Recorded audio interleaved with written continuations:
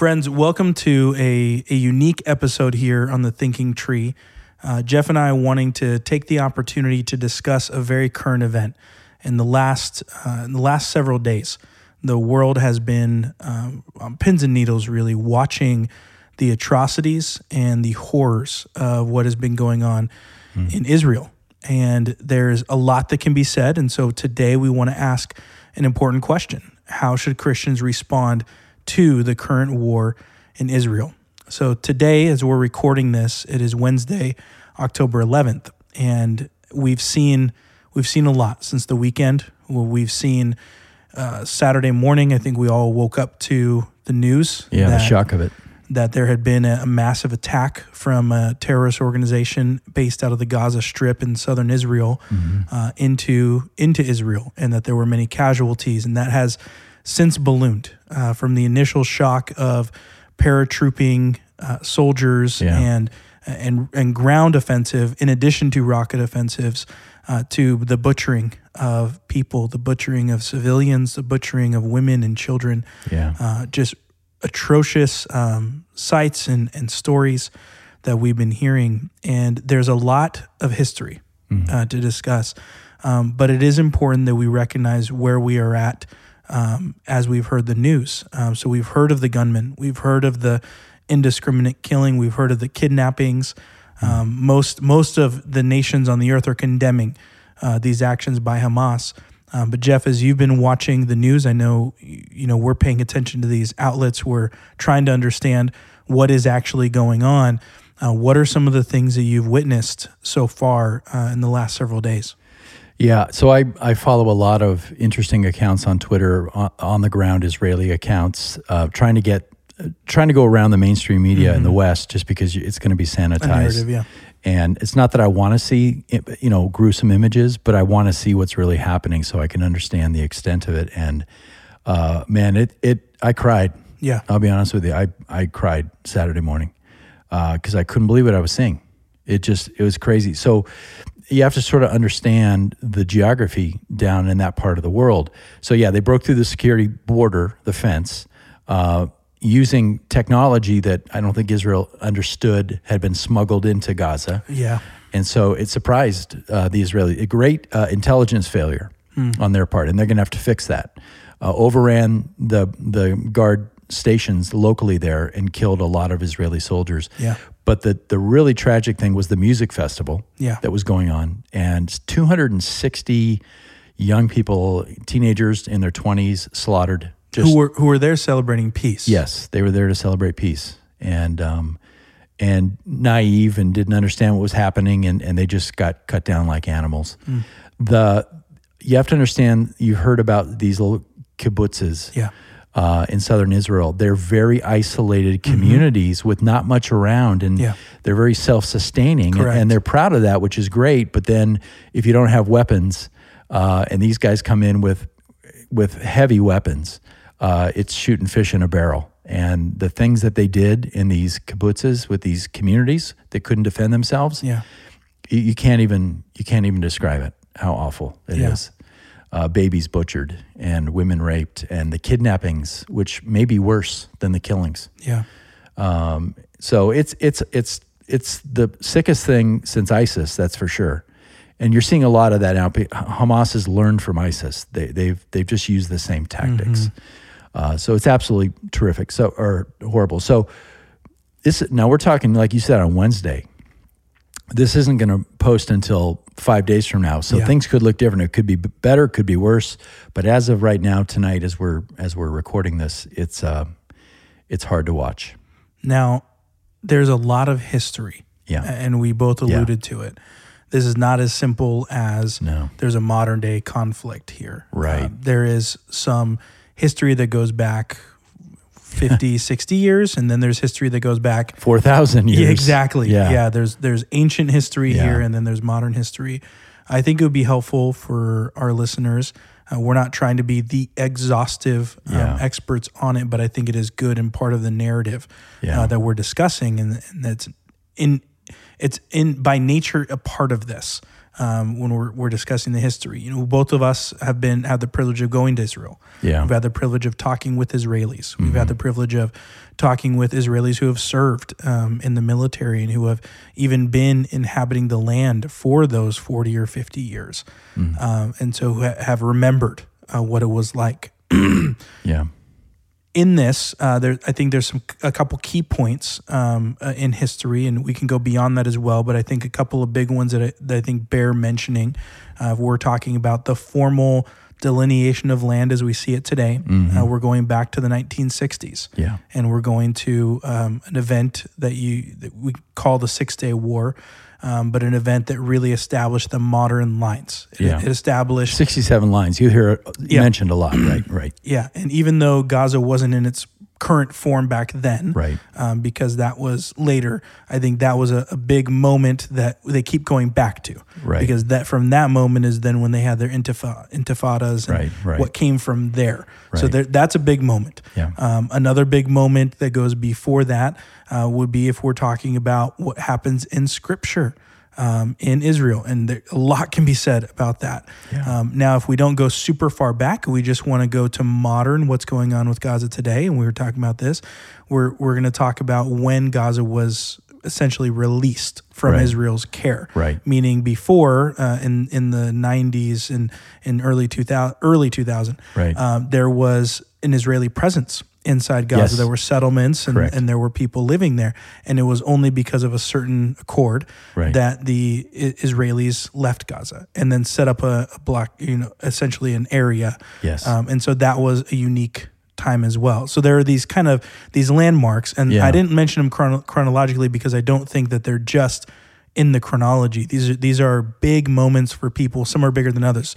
Today you may be watching the news and a Palestinian supporter or somebody who's sensitive to the plight of Palestine in general, or the people that are Palestinian, they may emphasize what happened in 2003, 2005. Or you may have somebody who's older and who may say, but going back to them taking our land in 1967. And so depending on who you're talking to may be a bigger thing. And then you might have people who are hardline, extremists who are saying, according to Quran, I need to, and I'm not going to finish this statement because they're already doing it, or trying to do it. So in terms of those things, what are some of those big moments as you think about the history of Israel? Well, and everything comes back to the claim on the land, and so you see people arguing it over all over the place, and a lot of times without real knowledge. Yeah, but it's like any other argument in any land in the entire globe. There has been exchanges of control and ownership, right? Wars are fought. There's consequences of wars. Every single nation on the earth has been conquered over and over and over again. So this particular piece of land, which is obviously very important for every Abrahamic faith, right? Judaism, Christianity, Islam. It's important land. But there's a long history going back to Abraham, right? Yeah. So it is a 4,000-year-old story. And you've got all the promises given to the patriarchs that we can read about in the book of Genesis. It's right there. You've got the conquering of Canaan, from Moses to Joshua, the conquering of Canaan. And then there's the Romans play a huge part in this, which is amazing, getting in all the way up to accelerating into the New Testament. So you've always had these Jewish kingdoms in the land. There's no question about who the land belongs to, unless you can dig up Canaanites today. Yeah. The Jews are the people, the Hebrews that became the Israelites, that became the Jews, right? They are the owners of the land. God gave it to them, but even more so, there's a claim there. And there's a people that still exists. Correct. Or ethnically. Yes. Even. Right. Like I said, you can't find Canaanites today. So, because it'd be nice to go beyond the Hebrews to the Canaanites, right? But we can't find them. So that matters. And it's the Romans then that really, they coined the term Palestine. Correct. And for the region. Not as a people. Right. Around the year 132, there was a second revolt. We always know about the revolt in 70. There's a second revolt in 132 called the Bar Kokhba revolt.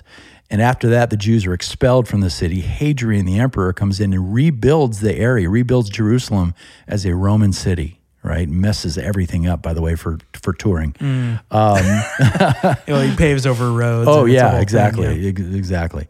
But yeah, and so he names it Palestine after the Jews greatest enemy, the Philistines. That's where that comes from. So there is no such thing, like I think you said, there's no such areas as Palestine in ancient history. Correct. There is no such thing as a Palestinian. Correct. As a people group. They're Arabs. Correct. From all over the region. Yeah. So these things get really messed up, and maybe I'll do an Unshakable about this at some point. I mean, I think that'd be helpful. I mean, I know you want to say more, but to piggyback off of what you're saying about the name, I do think that matters as we're trying to understand what's going on right now. There's one thing to say, if he's, Korean, that, if we now hate Koreans, like that is a very fierce line to draw to say hate Koreans.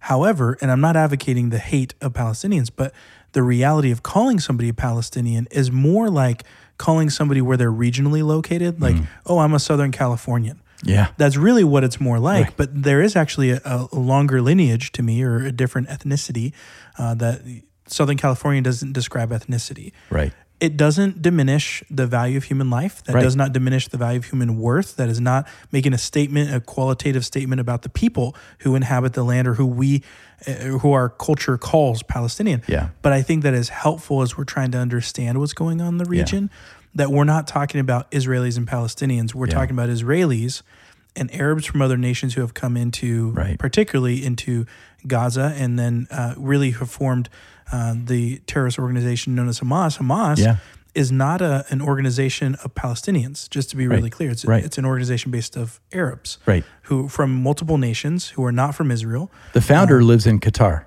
Correct. Yeah. Yeah. I mean, I don't know if most people know that. Right. I think sometimes they think it's just these people who have always lived there. Right. There are some people who are, who we may refer to as a Palestinian, who do have lineage in the land. Hundreds of years. Of course, hundreds and hundreds of years. Well, and if I can pick up on the history then, because the Arabs do conquer the land in the 7th century AD. So think about the math on this. The Jews have a claim on the land going back to the 15th century BC. 15 centuries later, by the way, in between that, so the Arabs conquer it in around 635 AD. In between that, you have the area being Christianized. So you got Constantine, and you've got the Byzantine rule over the area. So it goes from the Jews to the Christians, and finally to the Arabs, to the Muslims, this brand new religion called Islam in the 7th century AD. Correct. And yes, the Arabs then hold the majority in that area. By the way, still coexisted with Jews all through this period. And Christians. Yeah. We all live together. But the Arabs do control that land up until about the 13th century, and the Mamluks come in. They're Egyptian. They take control, and then the Ottomans conquer the area, and it becomes Turkish. So for Arab Palestinians to say, well, this is our land, it's a specious claim. Not only is it not the most ancient claim by a long shot, but what about the Turks? What about the Ottomans? There are many other groups. Yeah, exactly. Now the Ottomans were on the losing side of World War I. They fought with the Axis, and that's what gave the British control over the area, and that's what led to the Zionist movement, and that's what led to the UN getting involved. After World War II. So you have 1948. So you have three major wars fought by the Jews, 48, 67, 73, to hold on to the land. And then, like you said, fast forward to 2005, that's where the Gaza Strip really becomes key. And what happened at that time was the Israelis want peace so bad. They really do. And this is what doesn't come out in the news as it should. They have offered and offered and offered. Now, they're not perfect in this. Correct. They have not always treated Palestinians well. We know that. They're not perfect, but they over and over again have said, we're open to what they call a two-state solution. Two-state solution, yeah. So if you'll recognize our right to be here, which Hamas will not and will never, even Fatah, which is the more moderate group, refuses to admit that Israel has a right to the land. Yeah, their motto says it all. Yeah, it's from the river to the sea, Palestine will be free. Well, that means from the Jordan to the Mediterranean. That means pushing the Jews into the ocean. Exactly. Don't be fooled by the language. That's what it means. So the Israelis thought, if we give the Palestinians this piece of land that we know is the Gaza Strip, then maybe we'll have peace. We'll give you land. So it was literally, it was land for peace. And in 2005, Israel force relocated its own citizens out of that region and said to the Palestinians, go. It's a port city. There's lots of resources. Go build it up. And to this day, people don't know this either, Israel has been providing them with electricity. Yep. So, and actual money. Money's poured into Gaza to try to build it into an actual nation state, and it's been squandered. Yeah. And so then corruption. Yeah, exactly. And building for war. Hamas won their first election. Yep. And then there's been none since. That's the thing. So the Land for Peace didn't work. Hamas took over control. They run the government. They were allegedly voted in. That's, I don't know, maybe not. But they were voted in. They have control. And so and most of their members come from other nations. Correct. And they want to destroy Israel. Correct. That is their one goal. So that's why the fence gets built. That's why it becomes, you've heard the phrase, it's an open air prison. Mm-hmm. That's to some extent that's true because they can't leave. Right. But they have everything they need there to build a life and to build a nation state if they want to, if they will just seek peace, and they will not do it. And part of the reason the overcrowding even exists today is that it is an enclave for supporters of the From the River to the Sea movement, of getting rid of Israel, the anti-Zionist movement. Yeah. It is an enclave for them. They desire to go there. You don't have a population boom in an area that size. I mean, what is it, 25 miles by 6 or something? Yeah, it's barely bigger than the Santa Cruz Valley. Yeah, you don't have a population boom from the 100,000s to the 2 million in 20 years without repatriation to some degree. Right. Which you brought up the Zionist movement after World War I and Britain regaining control. That is a fascinating time and does complicate things a little bit in terms of where we are today. Right. Because there were Jews from around the world, particularly from Eastern Europe, who were relocating to Israel, and this is pre-World War I. And so then you have part of the history of the kibbutzes. You have these family units who are starting up a life and trying to reclaim family land or purchasing and trying to live a very simple life. And as settlers, really, like that's what they are. Right. They're peaceful settlers who are trying to live off the land and trying to go back to their ethnic roots in that. Right. Those people are typically not the ones who wanted to go to war. They're not the ones who wanted to fight in 67 and 73.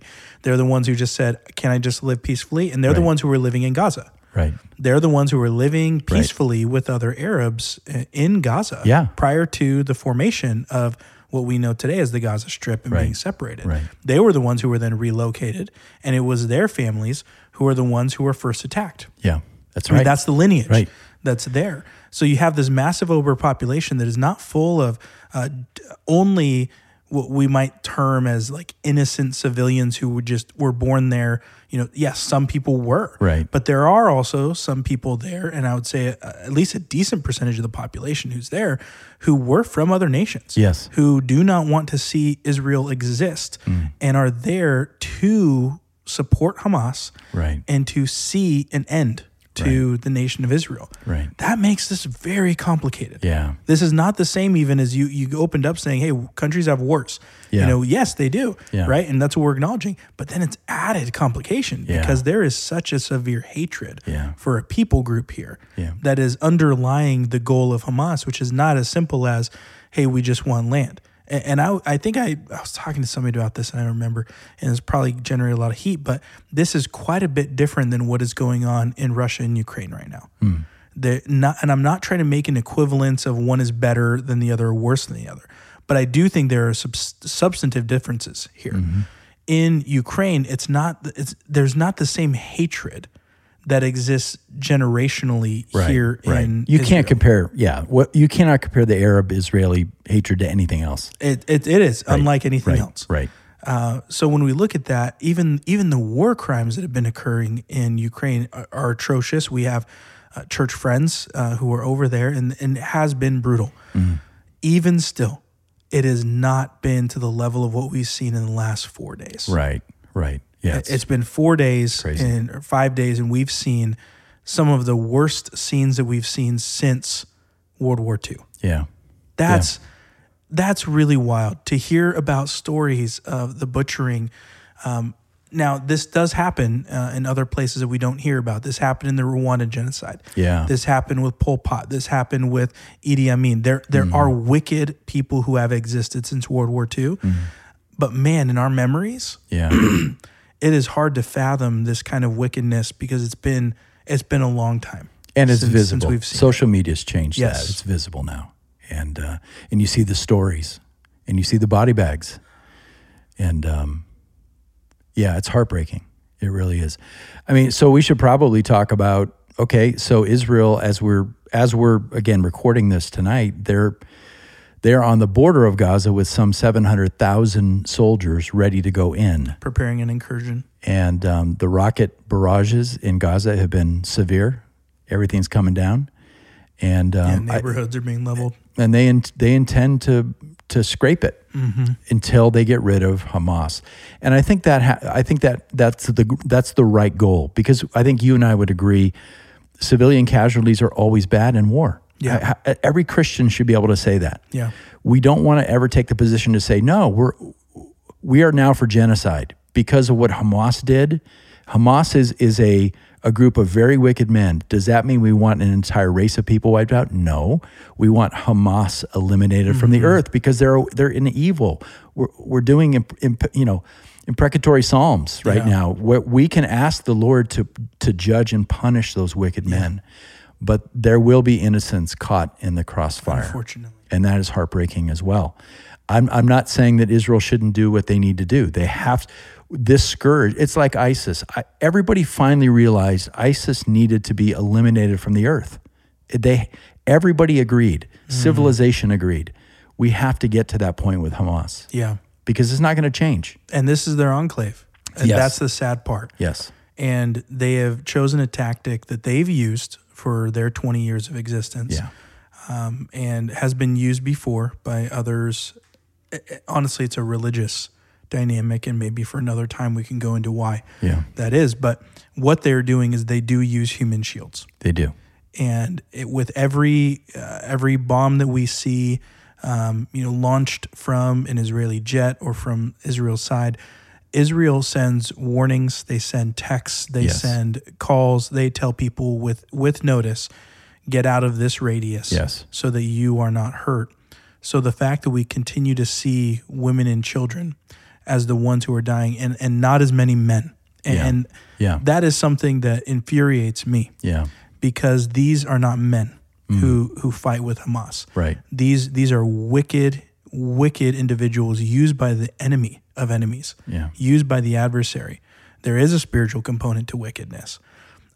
These hide behind women and children. There is nothing commendable, even in war, to do that. Yeah. Men are the ones who should be, if they want to fight, let them fight. Let them fight, right. But don't put the women and children in the way. And so when you hear on the news, when they report, and they will, whether you watch NBC, Fox, CNN, doesn't matter who you're watching, BBC, they will tell you that out of Gaza, the majority of the casualties are women and children. Right. And you need to say why. Right. And when you think, why aren't there men there? You have to know, because they're putting the women and children in harm's way to make a point for their cause. Yeah, you got to know that's been their strategy since 2005. Now, it's backfired on them this time, so let me just explain. Since 2005, the strategy seems to have been, we launch rockets, by the way, indiscriminately. They have no guidance on them. Correct. So they can land anywhere. Correct.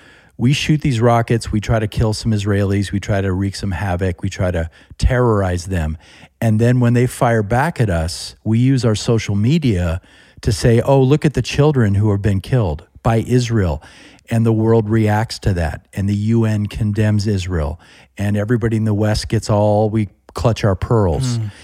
And Hamas wins. Yeah, they build the sympathy. Right. Yeah. They started it, but they win because they're good at that PR.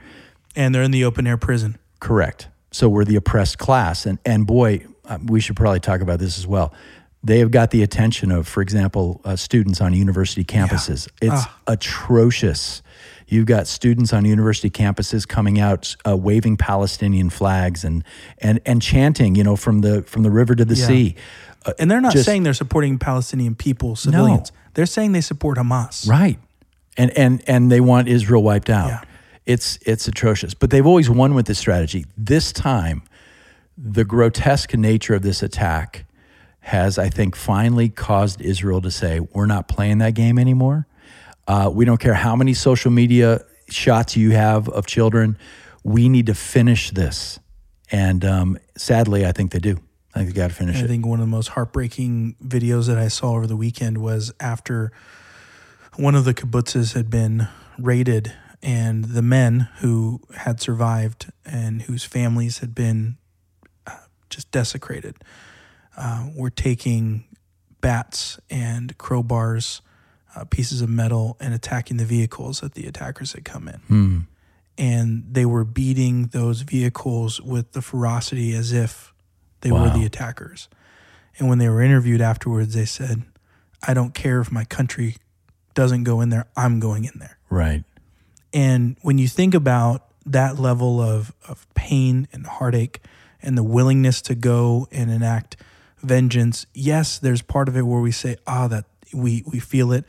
Yeah. And then there's part of us that breaks when we know that more violence is going to be the result. Yeah. And so we feel it. We feel yes, if my family is attacked, do I not want the vengeance? And at the same time, to recognize this is going to be a cycle that continues. Right. And the thing is, it is. Yeah. This is the cycle that they've been in, and it is heartbreaking. Yeah. And as believers, we've got to guard our hearts here because, vengeance it belongs to the Lord, but we also need to oppose evil. Yes. And evil sometimes, like with ISIS is to me the ultimate example because they were nothing but evil incarnate. Yeah. And we all said you can't negotiate with that. It just needs to be wiped out. Right. And so there's no rehabilitation. Right. Yeah. Right. So let's talk about those encouragements, Jeff, because you're helping us turn our hearts here. Vengeance is the Lord. So, principally, I thought of a few principles that I think are helpful for believers. I think it can be really easy for us to jump to conclusions and to say, whether it's right or wrong, or I don't mean about the wicked things. I mean about how people feel about Israel as a nation, or if there are the believers today that are anti-Israel, and it's weird to me because I think you're grafted in. The only reason you have a blessing is because of them. Right. If Jesus didn't come to the Jews, you don't exist. You have no hope anyways. You may exist, but you have no hope. So I think the first principle that I would give to believers is before you start talking, listen. Listen to gain understanding. Listen to hear. Proverbs 1:5 encourages us to do that. Yeah. And don't be the fool that just lashes out. Proverbs 18:13 cautions us. That quick response, responding without hearing, is literally foolish. And I've already seen foolishness on social media. Yeah. I've seen a lot of foolishness from professing believers. Twitter or X or whatever it's going to be called. That is at the one point, like you mentioned, a spot where you can get raw news that's unfiltered. And so that can help to inform. And then on the other side, you can get those people who just want the soundbite. Right. And so those aren't the news things that you're getting, but you're seeing them and you're like, oh my goodness, they serve in our government. Yeah. And they profess Christ and they're saying they're conservative and yet they're saying these things. It's like, oh my goodness. Yeah. It can be really wild. So that's one principle. The second big one that I had and let you jump in here was just the grief and despair, the lament that we should have when we see wicked things. You mentioned, it brought you to tears on Saturday. I mean, there have been several nights I've just been up, just praying. Not able to go to sleep, losing sleep, waking up early, but not being able to get out of bed because I'm praying. Yeah. There are pastors that I know who are in Israel who have had their family members essentially drafted into the war, and this is going to affect a lot of people that many of us know. So this is not a far away war even. But it's one we know, and you and I have walked in those places. Yeah. Beersheba, we've walked there together. Yeah. And that's just a stone's throw from where they want to attack next, where Hamas threatened. So grieving with those who grieve, God is compassionate, and we do remember that. Like even as Jeremiah, the weeping prophet, he notes in Lamentations that the grief and despair that are brought by God are temporary still. And so we do grieve, but we don't grieve as those without hope. Yeah. We grieve as those who have hope. God is compassionate, and there will be a day. I know we'll talk tonight, but even moving forward in Unshakable, talking about the role that location, that geography plays in world history, in the eventual culmination of all things. Yeah. Yeah. Again, this is Wednesday, so there's so much to see what happens, but we at Oak Hill have a trip planned. Yeah. 3 weeks from tonight, we're supposed to leave. And that looks probably like it's not going to happen now. But had a chance to reach out to the woman who was going to be our tour guide, just to check on her. And she lives at Yad Hashmona, which is a Messianic believing community, about 50 miles from Gaza. So she's safe. She said we spend a lot of time running to our rocket shelter. Yeah, but which every Israeli house built since 1993 is going to have. Yeah, a bomb-proof room. Yeah. So she said it could be worse. We're safe. But she said, and this is the thing, she asked for prayer. She said, every single man in my village has been called up and will be fighting in the next 2 days. Talked to my contact at Sarel Tours, who helps us on the ground. And my contact said, yeah, we have employees whose brothers and husbands have been killed already or kidnapped. So yeah, it's personal for Israelis, very, very personal. Yeah, but they move there knowing the risks, especially those in those kibbutzes near Gaza. They know the risks.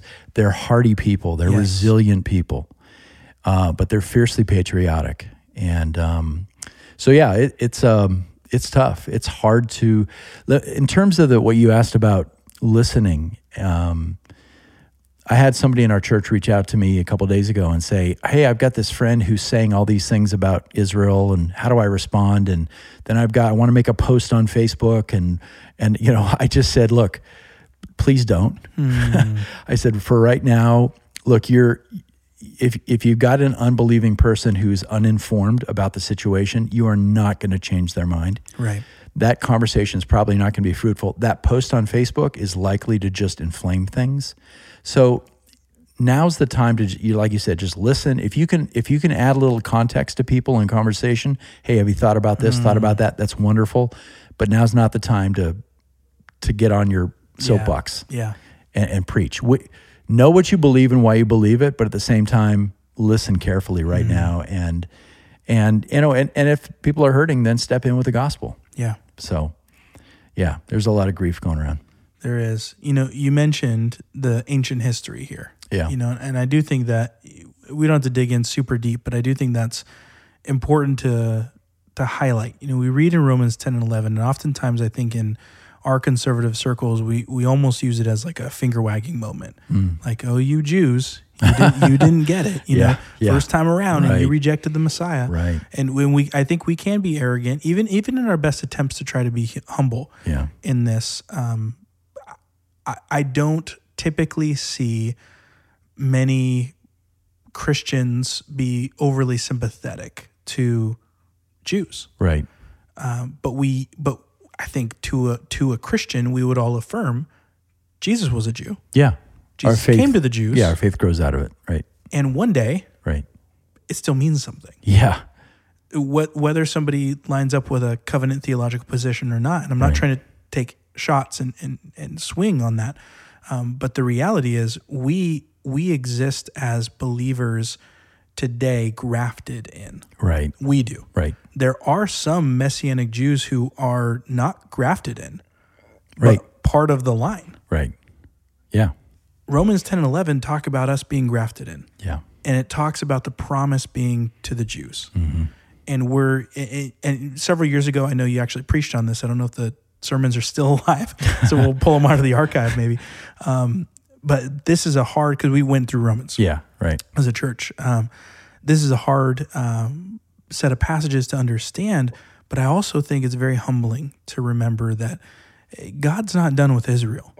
And the land still matters. The land matters. Especially when you read in Zechariah where it says his feet will be on the Mount of Olives, right? That he will stand on the Mount of Olives. So and he will walk to his temple. Yeah.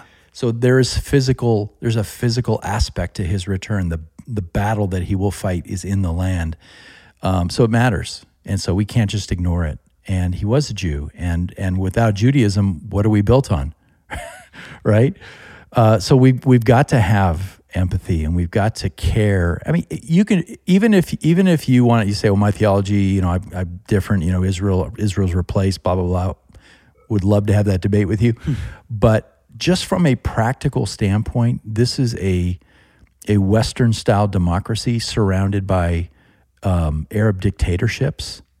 They deserve our love and our support and our prayer. Yeah. And because the land is special, in fact, this Sunday, again, this will post the day after this Sunday, we're going to talk about the beauty of Zion from Psalm 48. Now, it's symbolic of other things, and we'll get into that, but it does matter. Yeah. So, yeah, read Romans 10:11. I mean, God chose it. Yeah. We didn't choose it. Right. And that's what's fascinating, right? Right. God told Abraham to go up on Mount Moriah. When we think about God's choosing, we can't diminish that and try to soft pedal it just to fit a theological system even. Right. Is what I would caution. Right. But even in that, you're highlighting the importance to grieve with others, to care for them. And that's one of our principles in our covenant. That's right. In our church covenant, our fifth principle is that we're going to basically be with people in their joys and in their sorrows. Right. We're going to weep with those who are weeping. Right. And now, even though we may not share faith, because there absolutely are people in Israel who don't believe in Jesus as Messiah, but there are people who do. Yeah. And whether they're people who do or people who don't, there is atrocities being committed right now they're some of the worst that I've seen and heard of. And traveling around, I've had the privilege to see Arab nations, to spend time there. I've had the privilege to see nations, many nations, various, from Western culture to African culture. The last one, I just need some Latin culture. That's where I need to go. But in all these other nations, I see the effects of Islam. I see the effects of Buddhism. I see the effects of Hinduism. I see the effects of Catholicism or Orthodox Christianity, which is not Christianity. I see the effects of all these things, but I got to tell you, some of the most unsafe, unfriendly, most intense places are those places that are operated by Islam. Mm-hmm. And I'm not saying that to scare anyone or to make a judgment of hatred. I'm saying when you said pray for them because they're surrounded. Right. Yes, I have felt what it's like to be in a village surrounded by Muslims who, when they find out that I'm a Christian, everything changes. Yeah. And they're watching me. Mm-hmm. But I've also seen this. I've seen Muslims come to faith. I've seen people that come from a Muslim background come to Jesus. Now, personally, I've only talked to Jews who've come to faith, meaning I haven't heard all the stories of transformation.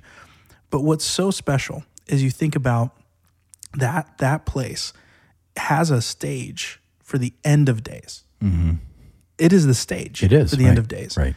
There will be, on that end of days when it's over, there will be Christians. From today, there will be people who had a background of Judaism. Mm-hmm. There will be people from the background of Islam. Mm-hmm. There will be people from the background of Buddhism and Hinduism praising Jesus. Yeah. That's our great hope. Right.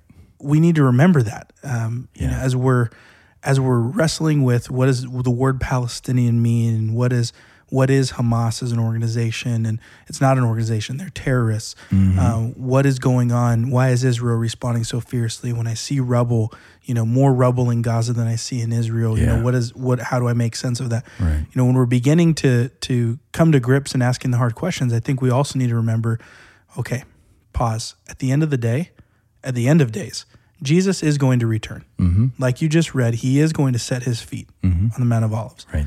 He is going to reclaim his land that he chose. That's right. Not that we chose. Yeah. And in all of that, there are going to be people from every race, nation, tribe, tongue who are praising his name. Amen. Not praising our name. So we don't want to get caught up in that propaganda. Yeah. Not the propaganda of a political movement or political statement. That doesn't mean we don't care. Right. We absolutely care about righteousness. We care about pursuing justice, things that that please God. Yeah. I mean, Micah 6:8 says to do justice, to love mercy. loving kindness or mercy, Mm-hmm. and to walk humbly with your God. Right. It's not the sacrifices that you bring, it's really your whole self, which again is reiterated in Romans 12:1 and 2, of being a living sacrifice. What are some other encouragements as you're interacting with believers that you would give? Yeah.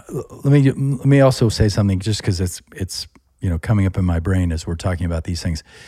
I want to be careful. You've talked about Muslims, and there is obviously a radical aspect of that. The Arab people themselves can be some of the most wonderful people. Yeah. You've met them. I've met them. So I want to be careful, so lest anybody make an accusation against us. It's interesting. There's more Christian Arabs in Israel than Israeli Christians. Israeli Christians are actually very unusual, but there's a number of Arabs that have come to Christ. Yeah. And by the way, Arabs that are wonderful Israeli citizens.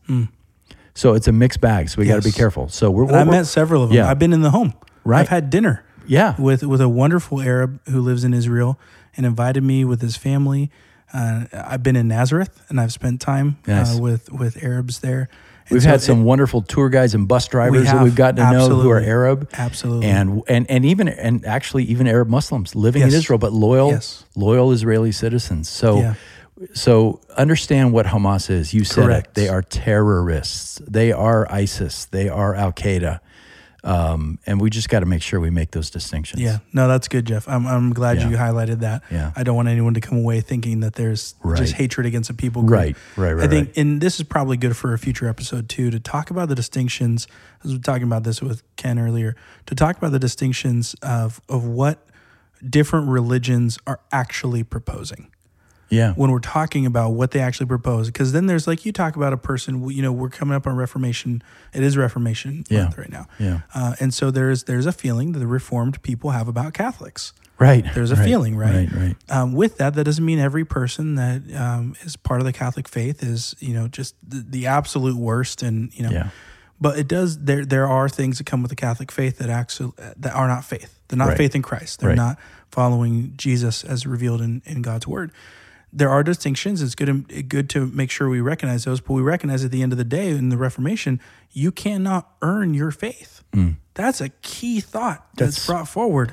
Justification is pretty important. By faith. Yeah. And so we see that religion of Catholicism traps people at its zenith, right? At its most intense into doing something to earn salvation. I would say, and you mentioned earlier that the Muslim faith came about much later, right? It is probably the youngest world religion. It is. In that, if you take it to its zenith, it is not peace. No. If you take it to its zenith, it is not union with God. Right. And it's not earning your salvation either. Right. It's your own glory at any cost. Right. It's a death. Can I say it's a death cult? Yes. Ultimately, in an ultimate sense. I'm not saying day to day. Correct. Every not Muslim the average feels that person way. But that's the ultimate vision. Correct. Yeah. So it's domination and submission. I think it would be good to walk through that someday, whether it's on a Thinking Tree or Unshakable. But those are distinctions. Yep. They're in there. So go ahead. You were going to give some encouragements. Let's make sure we're responding. We're thinking rightly when we look at the news. And I actually was thinking about this on my way over to your place tonight. I need to tone down the news right now in my heart, because it's affecting my focus and my spirit, and I've got to be careful. I've got to guard myself carefully on that. So let's respond humbly and thoughtfully. Let's not be reactive. Let's not be overtly political right now. Let's just stand on what we know about righteousness and about truth. Nobody's perfect in this scenario. Correct. We can recognize, though, the wickedness and the fact that needs to be stamped out. And then we can also have empathy for what comes next. Yeah. And balancing all those things, it's a tension that we have to hold, but we can't swing from extreme to extreme. Avoid the ditches. Yes, exactly. Let's stay balanced on that. Let's, weep with those who weep. Let's pray for comfort for those who are, imagine you've lost your whole family in such a horrific way, or you've got somebody kidnapped. Pray for comfort for those, and pray for Messianic believers in the land to rise up to share the hope that we have in Christ. But there's a lot. Yeah, there is. And I'm glad you finished with prayer. We texted briefly before church last Sunday, yeah, knowing that this had just happened, and so we did incorporate it into our prayer that day, and that really, I think as you look at all of the noise, and you mentioned that, yeah, I think that's what we come back to. You said, let's focus on what we know to be true, and let's pray. Let's have that constant dialogue with God. That's not just the big moment of prayer, but that's the constant dialogue of, God, help this family that I just saw in the news. Yeah, God, right. Help this young person who lost their parents. God, help, this woman who's at Yad Hashmanah who now everyone she knows is going up into war. And God, help the Arab bus driver that I knew when I was in Israel, and I don't know where he is, and I don't know what's going on with his family. They're in the West Bank, and it's so complicated. But let's keep going to the Lord in prayer. Let's keep asking Him to be good in the midst of a broken world, and to see the gospel go forth, that we would have opportunities even in a horrendous situation to bring the gospel. Yeah. And so for right now, I think for all of us, the waiting and seeing, we can pray for our own team, as you mentioned, even, feelings of disappointment, discouragement, fear. Yeah. There's a lot there, but let's care for each other, and let's be Christ to others in their suffering and their difficulties, and help even to bring a level head to conversations, that we can bring grace-filled words. Amen. That's good. Well, friends, we'll resume our Thinking Tree program in the following week, depending on what the world looks like. But we do pray this conversation helped you, and we'll see you next time.